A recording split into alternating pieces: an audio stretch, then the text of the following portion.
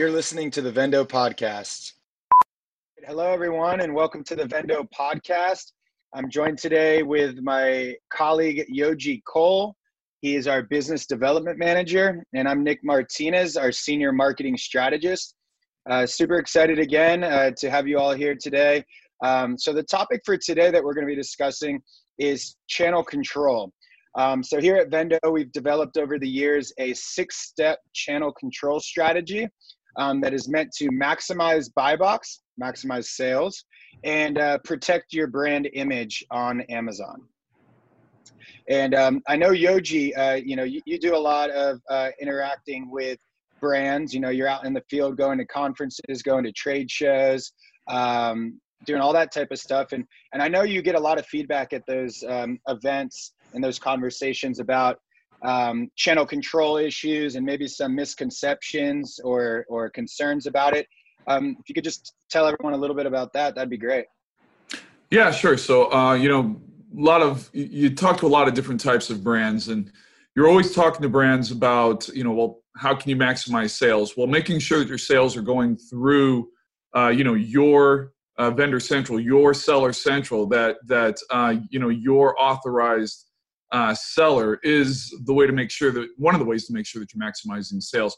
People still don't realize that they can eliminate unauthorized sellers. And yeah, sure, it does.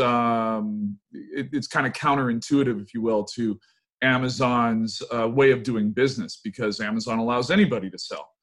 And I always get the pushback from brands that I'm talking to who aren't aware that you can eliminate unauthorized sellers. They say, well, what if the price is this, okay? What if, we can't tell them to get off our listings because of price? We've already talked to Amazon about that, and Amazon says, hey, nothing you can do about that. So yeah, so that's when I go down and explain to them and go through our strategy that we have that's been very successful. Brands that I talk to are having all kind of problems because of their lack of channel control. One is that they are trying to get into retail. And when those retail buyers open up their Amazon listings, they see that, well, wait a second, you have, 20, 30 sellers on here, 15 sellers on here. They're all at different prices. Or they even say, hey, you've got all those sellers on there. They are at the same price, but what happens if 2 of them decide to dip below? And now I have a price that is, at your map or at true retail, but now on Amazon, people are, buying it for cheaper. Now they're using my retail establishment as a showroom for purchasing on Amazon. Yeah. So that's what brands are dealing with on a regular basis. And it's the lack of knowledge of how to eliminate those unauthorized third-party sellers that has them stuck, if you will. Yeah, no, excellent. Very, very, very telling. And, just as a little teaser here, what we're going to go over today is going to basically lay out some of the steps to essentially cut down about, at least 90% of the resellers on Amazon, if not 100%. If you're a brand that's killing it out there, more likely than not, you're going to have new resellers pop up here and there. And that's just kind of a reality of the business. But what we're going to go over is really going to be meant to get rid of about 90% of that, as well as control it on an ongoing basis. So if you do have any new resellers jump up on your product pages, you can take action swiftly and minimize the negative effect of that. So I think we can jump right into the steps here.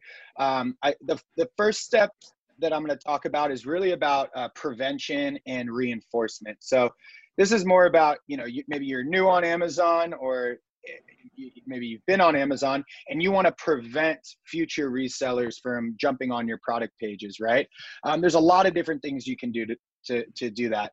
One of the things you can do on the manufacturing end or the production end is to make your product materially different on Amazon, so that no other reseller can get that exact same version of that product, because you have a different product version of the product for Amazon than you have for your other channels.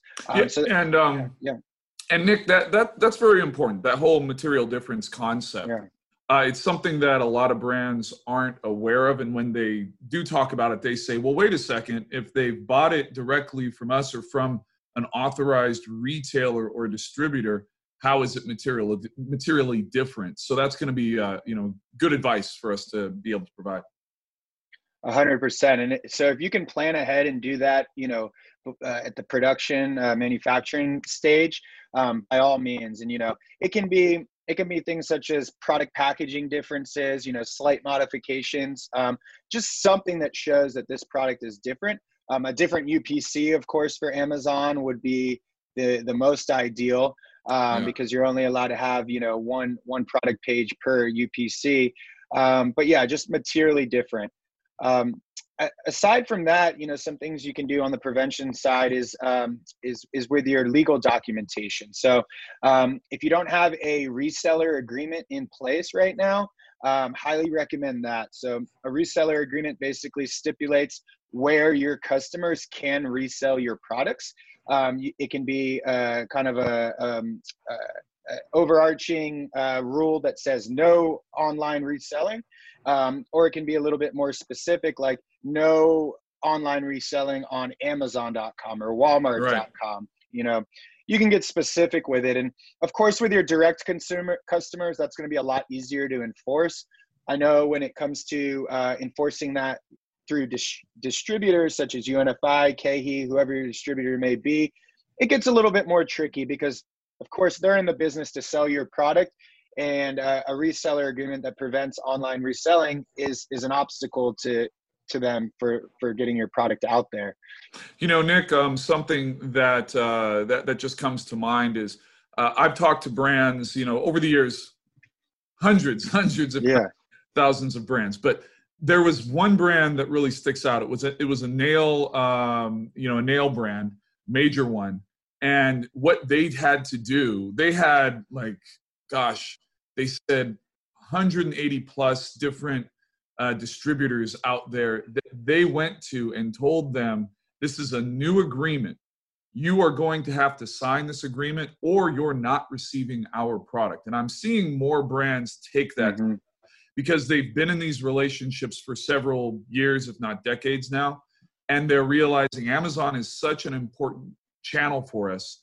We have to tell our distributors and our retailers that they can't no longer can sell on Amazon or Walmart. Yeah. To your point.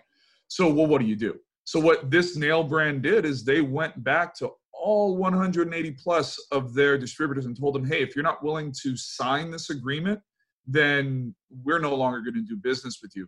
And some of them, a small percentage of their retailers and distributors dropped off, but a vast majority said, the value that I'm getting from selling your brand in retail supersedes what I am doing on Amazon. So they were able to, use that, what you're talking about here, putting a clause in the agreement stating that they're not going to be selling on that any third-party sites other than their own websites. So yeah, definitely do that. No, that's a great, real life example of this in play. So I mean, if you can get those agreements in place, definitely do that. Some distributors are harder than others, but if you push, you can most likely get it done. And, resale agreements are more difficult than MAP policy agreements. Distributors are more open to that. Some of the distributors even have MAP policy enforcement programs. Like I know we work a lot with UNFI on this, and, they charge a small fee for the year, but they give you an email address. Anytime you see someone, going below MAP pricing, you send them a screenshot of that. And one warning, and then the second time around, that customer's cut off for violating that MAP policy. So, I think a lot of brands don't realize that UNFI will work with you on that. I'm still seeing that some brands don't even realize that. When I mention that to them, they're surprised. So that's good. Yeah, no, totally. Yeah, it's map at unifi.com, and it's an enforcement program. I think they charge like $1,000 something a year for that, but the tens of thousands, hundreds of thousands that you end up, saving because of it Yeah. is pays for it for sure. Yeah, and so, with those two kind of documents, the reseller agreement or the MAP policy, really make sure that as many of your distributors, your retailers, your customers, everybody possible has that, right? And if you can Mhm. get them to sign it, get them to sign it too. That way down the road, there's never, any confusion with, oh, I didn't know, and on top of that, add it to your website. Add your full resale agreement to your website. It can be, kind of like you have your privacy policy or your warranty policy. And what's really great about having it on your website is when we talk about brand registry later on in the podcast, and different ways to leverage that program, being able to reference some of these policies. If it's your warranty policy, that's going to be good. Or later on, we're going to talk about actually enforcing directly with the customers. Being able to reference the reseller policy on your website is going to be valuable during that. Brand Yeah. registry doesn't recognize distribution agreements, but they will recognize warranty policies some of the time. So that's one example where you could link it. Yeah, and very important to protect yourself off of Amazon. We're talking, like you said, we're going to be talking about how to protect yourself on Amazon, but making sure all your ducks are in a row off Amazon is extremely important, and oftentimes something that other Amazon management firms might not help you out with. So that's something that's key. Yeah, 100%. And I think our channel control team, we really try to go above and beyond to make these advisements. Really everything we've talked about so far is off the Amazon marketplace. It's just about protecting your brand in general, from people wanting to take a bite out of your pie. So yeah, I think that kind of covers a lot of the reinforcement and prevention tactics. The second thing I would say, the second step, is to have some type of automatic software or tool in place, so that you are getting automatic alerts anytime someone hops on your product page, so that you can take action right away. So there's different services out there that will notify you. There's even some services out there that will automatically send cease and desist letters to those resellers right away when they jump on your product page. So, you might not even have to take action manually, and they're already getting that. So that, And yeah. just one question. I wanted to confirm. So when we're doing this type of work for brands, we actually take a snapshot, if you will, of the third-party seller that's on there, right, to show the brand? Yeah, exactly. We use a software where you can actually where it will automatically every day take a screenshot for you and load it into your database. So you don't even have to do it. It's just the second someone goes below MAP or jumps on your product page, it takes a screenshot. What's important about that is, hey, that works at 2 a.m. on a Tuesday. You know what I mean? Yeah. 3 a.m. on a Saturday morning when you're Yeah. and Yeah. when Miss and Mr. brand owner are asleep, that type of software is protecting them. So Exactly, it's protecting them, and then when your whoever's managing your Amazon business gets in the next day, they see that snapshot, they can take action within 24 hours, and again, really minimize that loss of sales. Because let's say you're doing $10,000 a day on a product, someone jumps on, they go below MAP, you don't catch it till day 2 or day 3. Well, now you've lost $20,000-$30,000 in sales. I mean, that's a big chunk of change there. So, having some type of automation for these alerts is, and then of course the management of that to take action is vital. for sure. So that covers the first two steps. The third step is more about the low-hanging fruit of what you can do to merge and delete duplicate listings. So maybe you don't necessarily have a problem with resellers being on your product page, but you have a problem with them creating duplicate product pages of the same product and kind of diverting that traffic from the authorized page to this unauthorized duplicate page. And we see this a lot of the time. I mean, we've worked with brands where there's 10 different copycat pages, and Amazon terms of service says that for every UPC there should only be one product page, one ASIN per UPC. They're very strict about that. So that's low hanging fruit, because all you have to do is show, hey, two products with the same UPC have two different ASINs. We have brand registry maybe, or whatever the reason may be, but delete this other one because there's not supposed to be two. And that's a really good way to just go ahead and get rid of those duplicates. If they won't just delete the duplicate, they'll probably they'll merge it. Merging it can be better too, because it kind of consolidates everything into one product page. Yes, it's going to bring over all of the resellers from those other product pages to your product page, which is going to drive your buy box down. But if your goal is to protect the brand image on Amazon, it's still better to have one product page with multiple resellers than multiple product pages with multiple resellers. It's just too confusing to the consumer. They're like, which one's the actual product, right? Right. Getting rid of the clutter is one of the main things that brands need to do on Amazon. Make it easier for the consumer to make the right decision. And how important is understanding Amazon's terms of service, Nick? How important? Because hey, you don't know that, then you don't know something extremely important that you just explained, right? Yeah, exactly. I think it's very, very important to understand their terms of service and all their policies. And like even what I just said about you can only have one ASIN, one product page per UPC. That's not necessarily a policy that you would find under the brand registry resource page or anything, but it is a policy, and it can be used for channel control. So you should use it. But yeah, with any of these things, when you're communicating with Amazon, if you can link it back to their policies, it's just like if you're going into court and you're trying to, cite a law or a previous case as precedent. You got to do the same thing on Amazon. You can link their resource and be like, hey, right here on link from Amazon in quotes, you guys say this, I'm showing you that it is that. So stand by what you say and take action. And that's a really strong case to make. And I think you'll see success fairly quickly with that. Mm-hmm. But yeah, so definitely merging or deleting duplicate listings.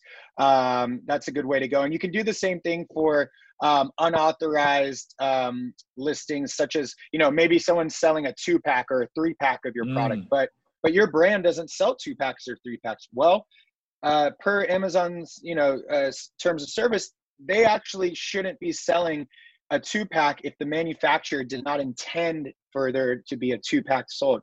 That not as new anyway. If someone That's getting back to that material difference argument too. Yeah, exactly. Material difference in Amazon's eyes says that the product can only be deemed new if it is as intended by the manufacturer. So the second somebody modifies that product, you see people combining two products, like, two different brands together to create a bundle. Mm-hmm. That actually makes that product considered used under Amazon's policies. So you can do this to get rid of bundles and different pack sizes that you don't approve of. And there's, different tactics that fall underneath that too, but just another thing to be mindful of. Great. So that covers step 3, merging and deleting listings, unauthorized listings. Now we're going to get into step 4 and step 5, and this kind of gets into the nitty gritty, the more, where it gets a little bit more, time consuming, a little bit more aggressive, and where you really start, taking out a lot of these unauthorized resellers.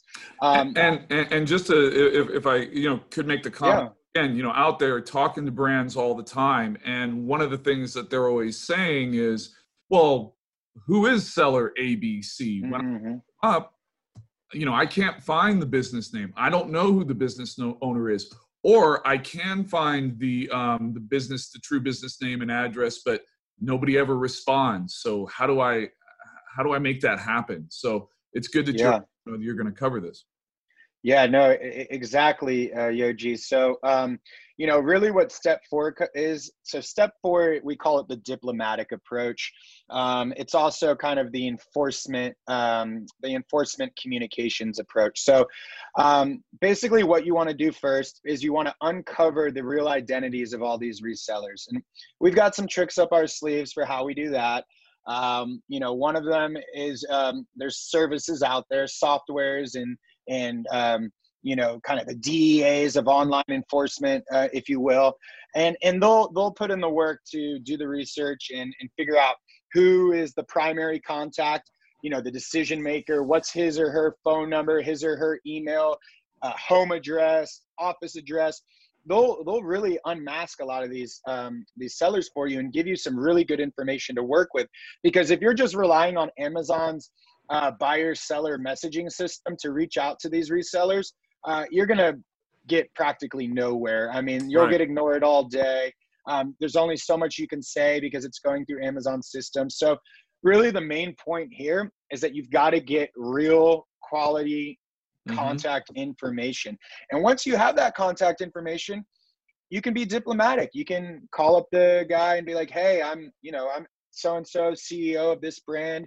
I really appreciate you supporting the brand and wanting to resell it, but we've got these policies in place to not have resellers on Amazon, and this is why. Go into the reasons. Just try to relate to them a little bit, and I think you'll be surprised. Well, yeah, definitely. I think you'll be surprised, and lean in on their overall business plan, which, if you look at what these resellers are selling, they're selling thousands of different products on Amazon if they are a professional Amazon seller, right? So if they're selling thousands of products, getting off of your one listing and not jeopardizing the rest of their business is very important to them, number one. Number two, if it's a retailer of yours, letting them know, hey, and truthfully, this is pre-COVID. Now it's maybe a little different, but letting them know, you're probably selling more through your retail establishment than you're selling on Amazon, right? Typically, that's true. They are. They're selling way more through the through their retail establishment than they are, on Amazon. So understanding that when I, as the brand, start cleaning up my brand, and you no longer have to compete with Amazon pricing, and everything is consistent across the board, that raises, your sales in your retail establishment, because they're no longer, again, using your retail establishment as a showroom to purchase on Amazon. The price is the same, or maybe it's a little bit more. Yeah, no, that's a brilliant point, and that does come up, pretty often. So definitely something to be mindful of when you're going into those conversations with these resellers. And in these conversations too, you can find out about supply chain links as well. So if you're talking to so and so and you're like, hey, where did you get my product? And they tell you they got it from someone that you've never heard of. Well, how is that person getting it? And then you kind of start following the supply chain, and then you come to find out that some distributor is reselling against your agreements, or something shady is going on. Maybe Amazon's even liquidating some inventory that they found. There's all kinds of things that can come up through this, and it could end up helping your whole business, other channels, not just Amazon. This is when the sleuthing gets exciting. You're like, yeah, finding all kind of new stuff out. I didn't realize that all these distributors were working against me behind my back.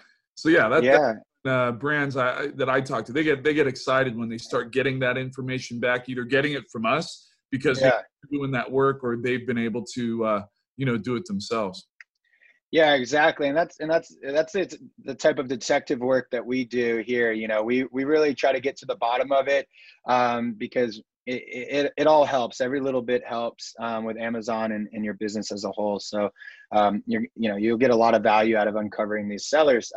But let's say you're not able to get that person on the phone. You've got a good piece of information, email, phone number, but you're not able to get them on the phone. Well, you've got an email, right?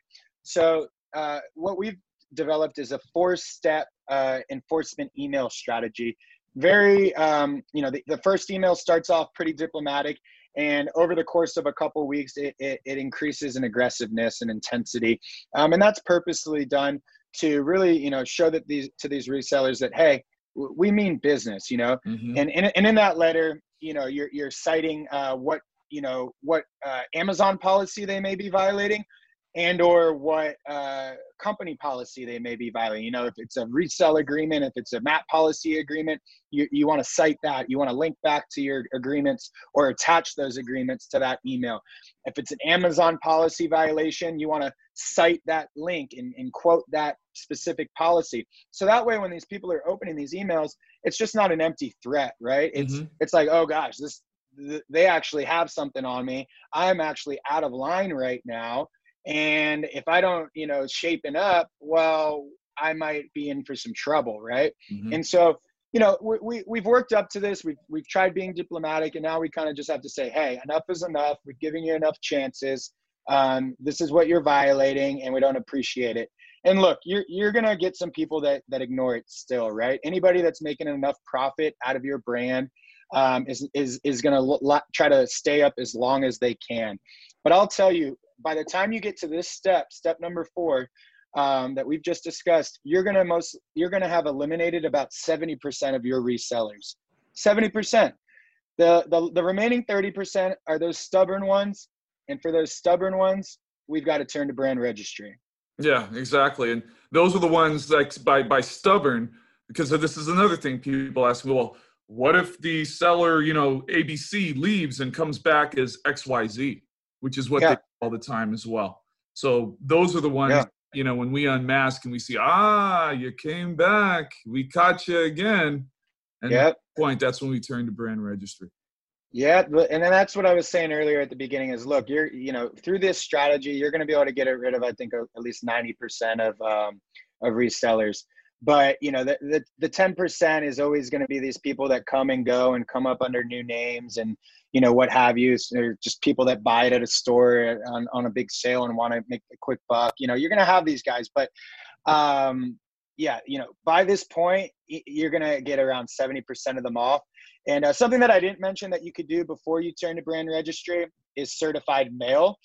You can send cease and desist via certified mail. If the emails aren't working, the phone calls aren't working, maybe your information isn't as good as you thought it was. Maybe they're just ignoring your calls. Well, a nice certified letter, FedEx certified, legal kind of document right to their doorstep, that could pack a punch that the calls or the emails didn't. Yeah, that's definitely true. Yeah. I mean, hey, whenever we want to know that somebody received something, what do? We send it certified mail, right? Yeah, exactly. And, again, going back to unmasking these sellers, there's softwares that do this, but there's also little tricks and tips to do this. There's some stuff you can do with test buys. There's a link trick that has to do with Amazon Mexico. I won't go, can't give away all the secret sauce here, but there's some fun stuff out there too, that, Yogi and I would be happy to chat in more detail about with our listeners, on a more personal level. But yeah, so going into step 5, this is where we start looking at brand registry. And I know a lot of people have varying viewpoints on how brand registry should be used, or how the Project Zero program within brand registry should be used. And there is kind of a gray area because, Amazon makes it very clear that they are not going to step in and get involved with enforcing distribution agreements. So if you go to Amazon and you're just saying, hey, this guy's violating my distribution agreement, can you take him down? They probably won't even reply to you. And if they will, they'll say, we don't do that. So you have to get creative. You have to be able to put forth a legitimate argument that references Amazon's policies. And we've talked about a lot of these things already. One of the big things is the material different angle. And if you can show to Amazon that the product is being sold as new, but it is used because it's materially different and not as intended by the manufacturer, then that is usually a pretty sure argument to get that that reseller, that offer removed. If you can show again that your product has different packaging or different UPC or anything like that, that will be an argument that the brand registry program will look into. For a while, they were looking at warranties, and so you could say, you know, this reseller doesn't have a warranty. They can't honor the warranty like us, the manufacturer and brand owner, can. But that doesn't really work so much anymore. Amazon's brand registry team has kind of changed their positioning, but I still think it's worth a try. You know, but you bring up a good point there. You know, Amazon is constantly evolving, and it's a moving target, you know, if you will, because what works this week may not work as well next week. And I talk to brands again all the time, and they're always saying, yeah, you know, we tried brand registry. We didn't get the results we needed. The sellers are still there, you know, or Amazon just sent us back things that didn't make any sense, and they were ignoring us. And that's where, you know, having a team that is doing this for a number of different brands on thousands of different ASINs, that knowledge of how to talk to Amazon, the cadence with which to talk to Amazon, the proper time. Getting back to your to your analogy about being in court, you know, I use this one all the time. You may be fully prepared to enter into family court, but if you're in traffic court, it's not doing you any good. Well, you know, you really have to know how not only how to make the case to Amazon, but, you know, proper time, the proper way. That's where that knowledge is tough for brands, because they're working on their brand. They're not working on thousands of ASINs like, you know, companies like we are, you know. Totally. And there really is a laundry list of arguments that you could make through brand registry to prove your point. And the difficult part is figuring out which one of those arguments is going to work. And then also putting in the number of interactions with brand registry, submitting a high enough number of complaints to actually test and validate those arguments. So if you're just trying one argument a week, one time a week, you know, you're probably not going to get anywhere. You've got to be submitting complaints daily. And you know, the reason for that is on the other end of those complaints, who is it? It's a real person, right? They're most likely based out of India or Costa Rica, maybe the US, and they've got a quota to meet, right? And so they might be cranking through those complaints and just replying back with templated responses, not really reading into it. But if you submit to 100 and you get 1 out of 100 to approve the complaint, well, there you go. That's what you needed to be successful. And so it can often be a numbers game, but it also has to do with quality, not just quantity. Well, you know, let's relate it to sales, and I'm sure that, you know, brand owners and you know, C-suite executives who run brands can relate to this. If you have a salesperson that's making 1 call a day, or you have a salesperson making 1,000 calls a day, who's going to be more successful? Yeah, there you go. There you go. So perfect. Yeah, you've got to, you know, we always joke over here at Vendo that, you know, we work 25/7, right? Exactly. But it's not really a joke. I mean, you've got to have these systems in place, and you've got to have them, you know, once you get all these steps in place, you can automate it after time. And you really don't have to touch it too much. That's the beauty. But it takes a long time to build up that system, to figure out what's working, what's not working. And it does require regular maintenance and optimization. You know, and getting back to the analogy that I just used of that salesperson, right? Because then I hear people's thoughts out there. They're like, well, if that 1 call a day is to the right person with $1 billion company, well then, hey, I'm golden. I've sold through this $1 billion.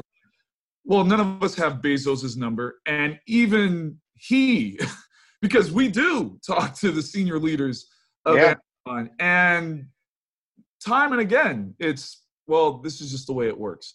So the cadence, you know, getting back to your point of knowing how to, send in the cadence of remove requests, that truly is, at the end of the day, it's the tried and true that you know. Yeah, definitely. And so, by the time you've gotten to this point and you've done the brand registry complaints, our kind of success rate has been about 90%. So, Mhm. and that can be a 1 month process, that can be a 2 to 3 month process. It can be even longer. And, and again, it's going to always be ongoing. So you're going to have to start the process all over again for certain resellers, or at least go back to like step 3 or step 4. Well, And and I would just like to say, so many brands that we have truly helped and saved at Vendo doing this. One that really comes to mind is a brand that had one ASIN that was selling about 35,000 a month, and they had absolutely no control over it whatsoever. There were 35 plus sellers on it. They wanted to completely delete that listing from Amazon. And when they came to us, they were just said, we just want to get it off Amazon, and we're just going to sell it, on our own, D2C. And what, we said to them is, well, wait a second, the thing is making 35,000. Let's control it.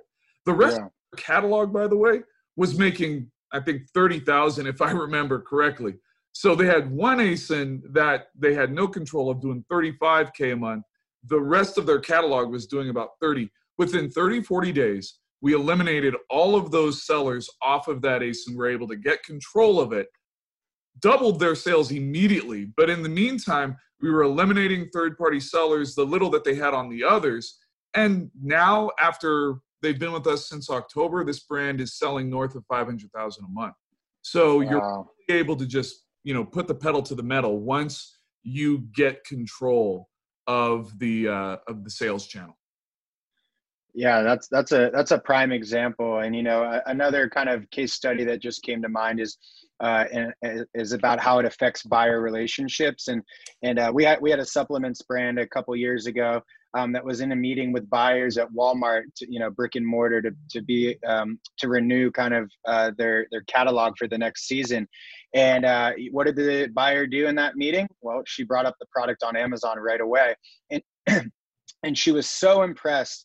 So impressed to see how cleaned up the channel had gotten since she had last looked at it, that they decided right then and there, we're bringing you guys on for the next season. And so that's a great example of how how your channel is controlled on Amazon can directly affect how your ability to grow and expand in retail or other channels. And to add on to that, the CEO of the company, the supplement company, was so impressed by that effect on Walmart and other brick and mortar retailers that he decided to cut off all distribution completely. He was done. He said, you know what? I don't even want to have to deal with this really anymore. So let's just cut off distribution. We can make it back in the other places. So yeah. And something, because that's a really key point, but growing in retail is something that brands are also wanting to do. So you have a retail, customer, you've been sending them product, but they're struggling to compete with your pricing on Amazon, right? So they're not bothering to buy more. And that's something else that brands are dealing with as well. We're already in retail, but they're either not buying more because of our lack of price control on Amazon or Walmart.com, or they're buying less. And they're slowly seeing their, the revenue that they have coming through retail decrease. So, again, it's not only about in there, but it's about growing it. Yeah, no, it's all connected. And that's why the omni-channel approach that we take here at Vendo is so important, I think. For sure. But yeah, I think that was a lot of information there. We went over the five of the 6 steps so far. The 6th step, to be honest, it's very rare that you're going to get to the 6th step, but the 6th step is filing a federal complaint against that third-party reseller. And that's, when, you've tried maybe doing cease and desist, you've gotten lawyers involved a little bit, and it's still not working out. Well, you can take it to, the federal level there. But yeah, hopefully this was really interesting and really useful for everybody. In the future, we may create some other podcasts, or we definitely will, on the channel control topic, but we'll probably go into some more detail on each of the steps so that, you guys can have some more action items from this. But yeah, hope everyone enjoyed it. If you want to reach out to Yoji or I, you can email us at hello@vendocommerce.com. You can go over to our Vendo website if you want to reach out to Yoji. His number is listed there. And yeah, follow us on social media. You know, we're vendo.commerce on Instagram, facebook.com/vendocommerce.com. We're also on Twitter, TikTok, Pinterest. Yeah. Really Go just to Vendo Commerce, and Nick, I've been sharing a lot, you know, with different clients of ours, our case studies on Vendo Commerce, as well as our thought leadership. And you'll be able to find so much information in our experts corner on, you know, what's going on Amazon, what's going on Walmart.com. So reach out, ask us some questions. Love to talk to y'all. Yeah. Thank you so much, guys. Have a good one, and see you next episode.